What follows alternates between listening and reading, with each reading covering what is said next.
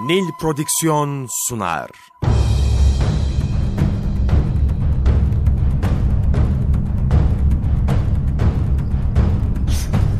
Günaha bulanmış hayatlar, kaybolmuş benlikler, çorak gönüller, onunla yeniden hayat buldu.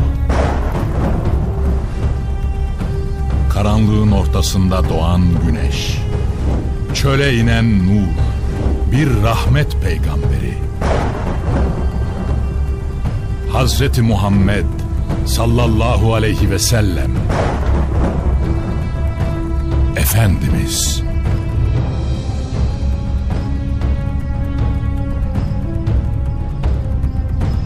Eser Reşit Haylamaz. Yöneten Yaşar Özdemir. Kurgu Soner Can. Müzikler Brian Keane ve Ömer Faruk Tekbilek. Gönül tahtımızın eşsiz sultanı, Efendimiz.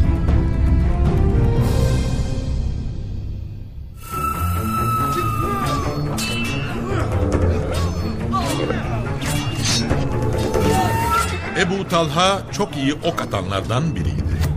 Ve o günde bu işi yaparken elinde 3 tane yay parçalanacaktı. Bir taraftan düşmanların üzerine ok atarken diğer yandan Resulullah'ı korumaya çalışıyordu. Hatta bir aralık Efendimizin meydana çıktığını görmüş ve alttan alarak "Ey Allah'ın nebisi!" demişti. "Anam babam sana feda olsun. Bu kadar açığa çıkma. Çünkü bunlar seni hedefleyip ok atarlar. Canım sana kurban olsun." Bir aralık Hazreti Ali Efendimiz'den ayrı kalmış ve onun hayatından endişelenmeye başlamıştı. Bu arada gözden kaybolan Allah Resulü'nü bulabilmek için Uhud meydanında koşturup duruyor ve bir türlü bulamıyordu. Binbir endişeyle ölülerin arasına bakmayı da ihmal etmemiş ama orada da bulamamıştı.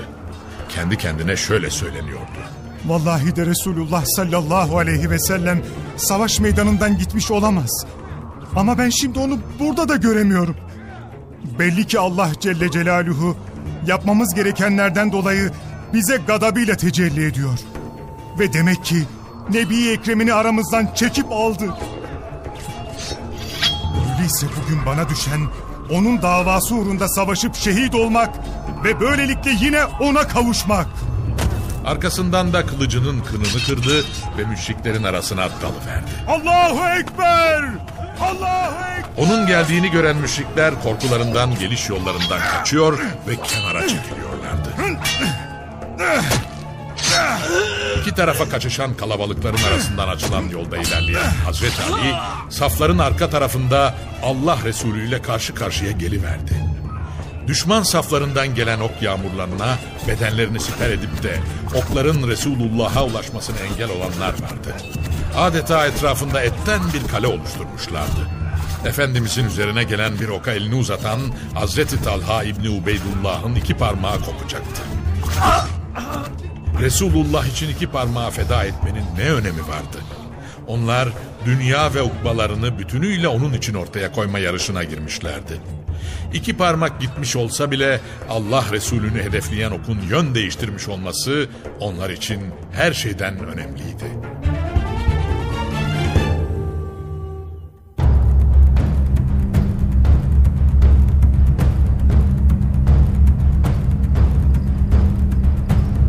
Müşriklerin yaklaştığı bir sırada Efendimiz "Bunlara kim karşı koyacak?"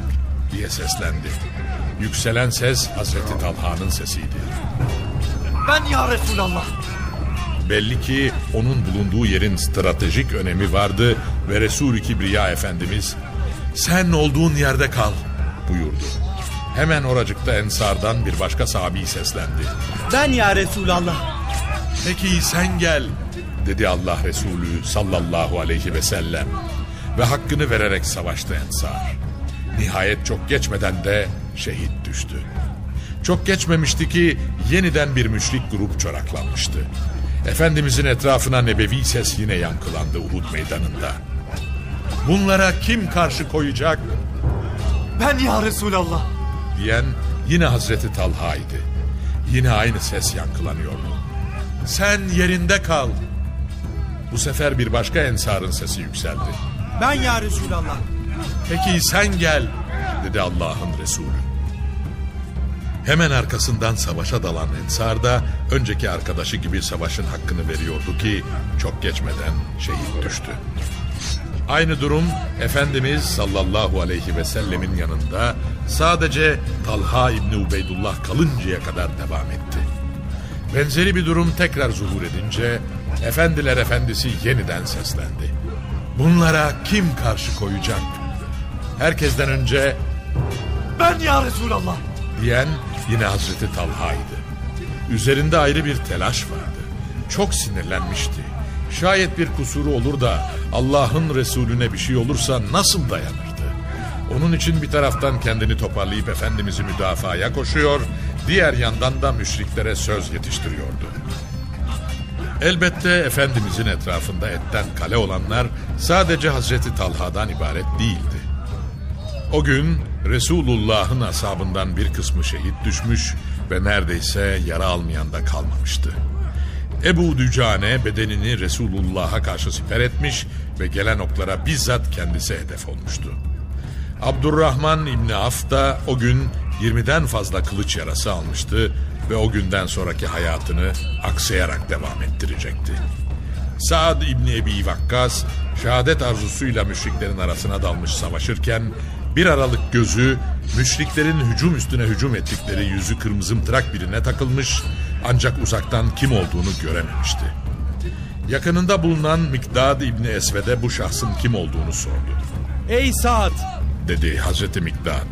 O Resulullah ve seni yanına çağırıyor. Resulullah sallallahu aleyhi ve sellem çağırır da sahabe yanına gitmez miydi? Hemen bir çırpıda huzura koşuverdi. Onun gelişini görünce Allah Resulü Hazreti Sa'd'ı yanına oturttu ve müşriklere ok atmasını söyledi. Eline yayını alan ve düşman üzerine ok atmaya başlayan Hazreti Sa'd bir taraftan da Allah'ım diyordu. Bunlar senin okların ve bunlarla sen düşmanını perişan et. Bunu duyan Allah Resulü sallallahu aleyhi ve sellem bir taraftan sadağından ok alıp onları düşmana atması için Hazreti Sa'd'a veriyor, diğer yandan da onun bu duyarlılığı karşısında şöyle dua ediyordu. Allah'ım sen Sa'd'ın duasını kabul et. Allah'ım sen Sa'd'ın atışlarına isabet ihsan eyle. At ki anam babam sana feda olsun ey Sa'd. O kadar ki Hazreti Sa'd düşmana attığı okun aynısının biraz sonra Resulullah'ın eliyle yine kendisine verildiğini görüyor ve böylelikle sadağındaki sayılı okların nasıl bir berekete mazhar olduğuna şahit oluyordu.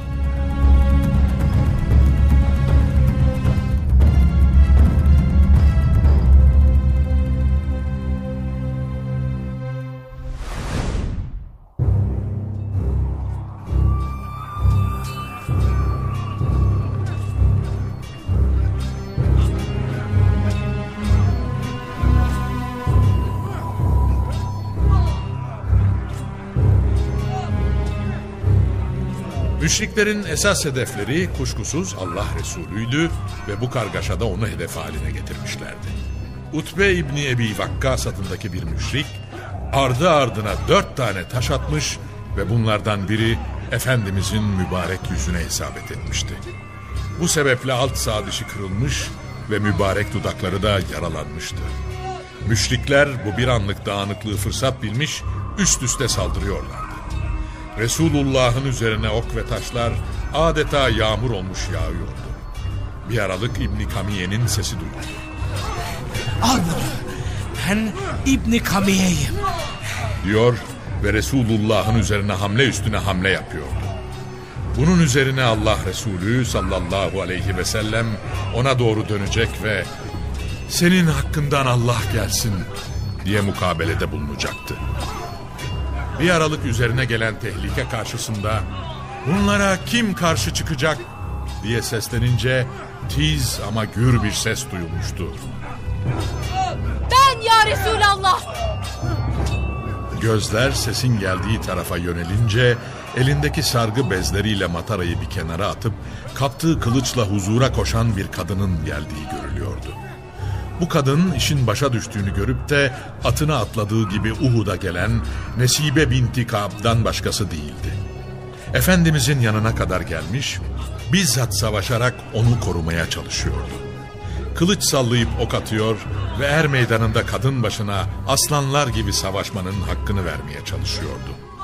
Allah Resulüne meydan okurcasına seslenen İbn Kamiye'yi duyunca Mus'ab İbni Umeyr'le birlikte ona doğru yürüyecek ve birkaç kılıç darbesiyle işini bitirmek isteyecekti.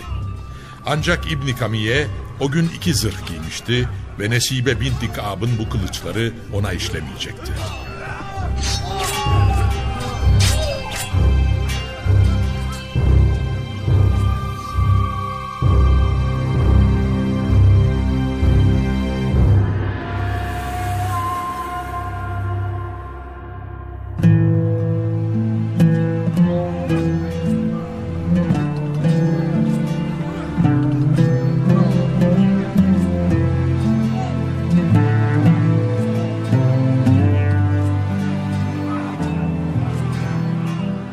O gün Allah Resulü'nün sancağını taşıyan Mus'ab İbni Umeyr aslanlar gibi çarpışıyor. Hatta ne acı ki intikam için Uhud'a kadar gelenler arasında Mus'ab'ın annesi Hünnaz ve Bedir'de esirken fidye karşılığı serbest kalan kardeşi Ebu Aziz İbni Umeyr de vardı. Mus'ab'ın Polat gibi bir imanı vardı ve önünde durmaya imkan yoktu. Bir anlık bu dağılma onu deli divane etmişti. Bir elinde sancak, diğerinde kılıç, cansiperane çarpışıyordu. İbn Kamiye ise Resulullah'ı öldürmeye yemin etmişti. Zırhları içindeki Hazreti Mus'ab da Hazreti Peygamber sallallahu aleyhi ve selleme çok benziyordu. Bu yüzden Mekke'nin hedefi olmuştu Hazreti Mus'ab. Derken İbn Kamiye Mus'ab'ın karşısına dikiliverdi. Önce karşılıklı kılıçlar çekilecek ve darbeler darbeleri kovalayacaktı.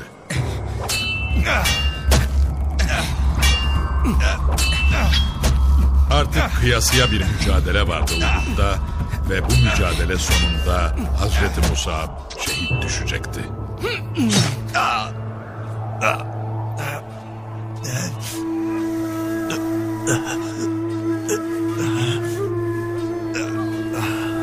Eşhedü en la ilahe illallah.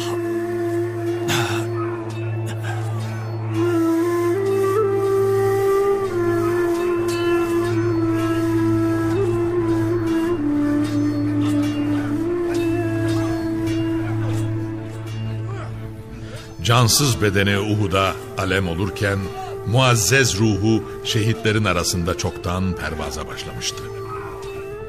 Ancak Hazreti Mus'ab gitse de sancak yerde kalmayacaktı. Şimdi onu Hazreti Mus'ab'ın suretinde bir melek taşıyordu. İbn Kamiye Resulullah'ı öldürdüğünü sanıyordu. Kureyş'e döndü ve Muhammed'i öldürdüm! Muhammed'i öldürdüm! diye sevinç naraları atmaya başladı. Bu söz Uhud'un her yerinde yankılanacaktı. Bu yankının ulaştığı yerde kılıcını bırakanlar, üzüntüden delicesine yakınanlar vardı. Bu sözü duyunca beyninden vurulmuşa dönen Hazreti Ömer, kimseyi Muhammed öldürüldü derken duymayayım. Yoksa hiç tereddüt etmez kellesini alırım diyor ve böyle bir sonucu aklına bile getirmiyordu. Bir aralık Malik İbni Duhşum, Harice İbni Zeyd'in yanına uğramış ve Efendimizin öldüğünü duyduğunu söyleyerek teyit almak istemişti. Bunu duyan Hazreti Harice ona şöyle mukabelede bulundu. Resulullah öldürülmüş olsa bile Allah haydır ve o asla ölmez. Zaten Resulullah da Rabbinden aldığı risalet vazifesini tebliğ etti. Öyleyse kalk, kalk ve sen de onun dini için kıyasıya savaş.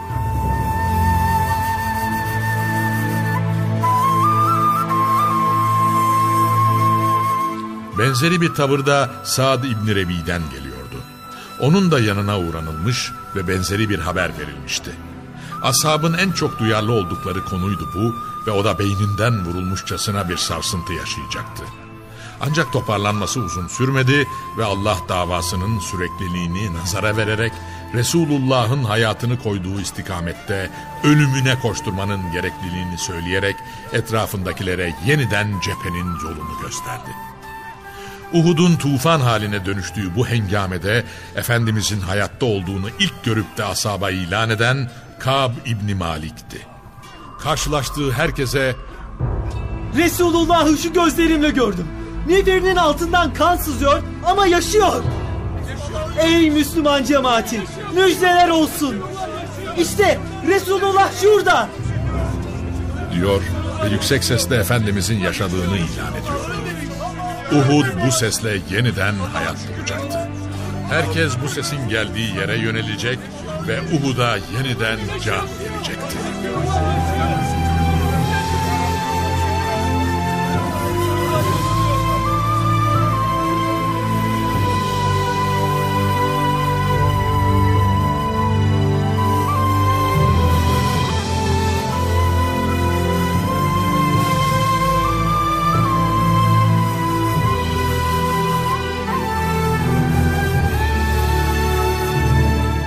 Ancak onun bu heyecanını gören Allah Resulü sallallahu aleyhi ve sellem Hazreti Kâb'ı uyaracak ve uzaktan eliyle işaret ederek sessiz olmasını söyleyecekti. Zira böyle bir davranış aynı zamanda düşmana da adres gösterme anlamına geliyordu.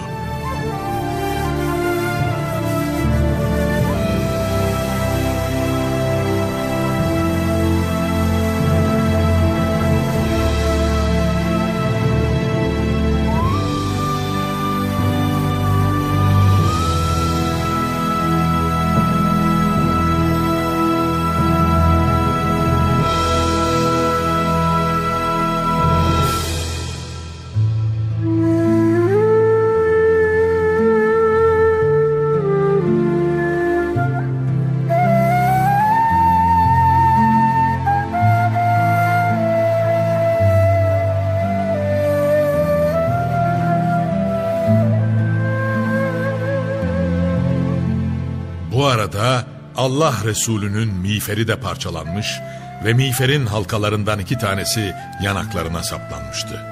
Bununla da kalmamış ve Allah Resulü sallallahu aleyhi ve sellem Medine'den gidip de Mekke ordusuna katılan Ebu Amir'in tuzak kurmak için kazdığı kuyulardan birisine düşmüş ve bayılacak gibi olmuştu. Ashab-ı kiram hazretlerini çileden çıkaran manzaralardı bunlar. Hemen Hazreti Ali koştu ve mübarek ellerinden tuttu. Bu arada Talha İbni Ubeydullah da çukura inmiş, elindeki mızrağıyla yere dayanıp ondan güç alıyor ve omzuyla destek vererek üzerindeki 2 zırhın ağırlığıyla toparlanmakta zorlanan Resulullah'ın çıkmasına yardım ediyordu. Çok geçmeden iltifat dolu bir söz gelmişti kulağına. Bugün Talha her şeyi hak etti.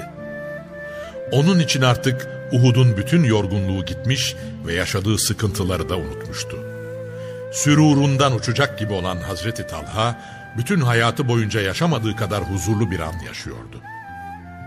Her şeye rağmen kainatın iftihar vesilesi çok mahzun olmuştu.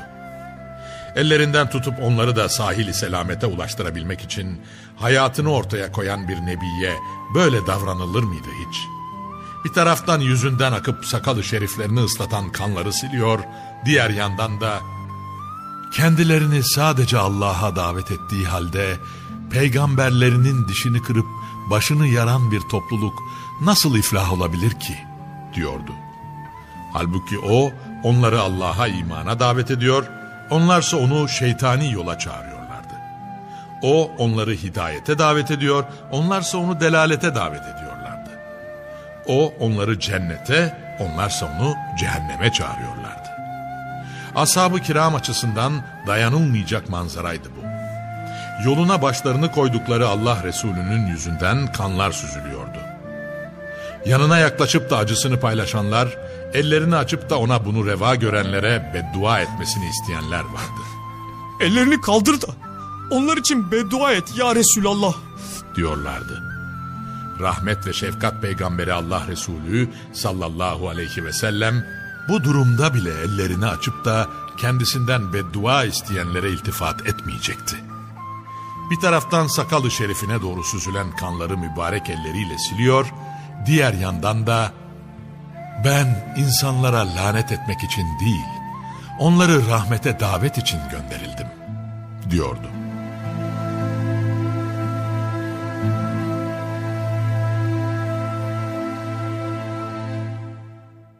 Nil Prodüksiyon sundu.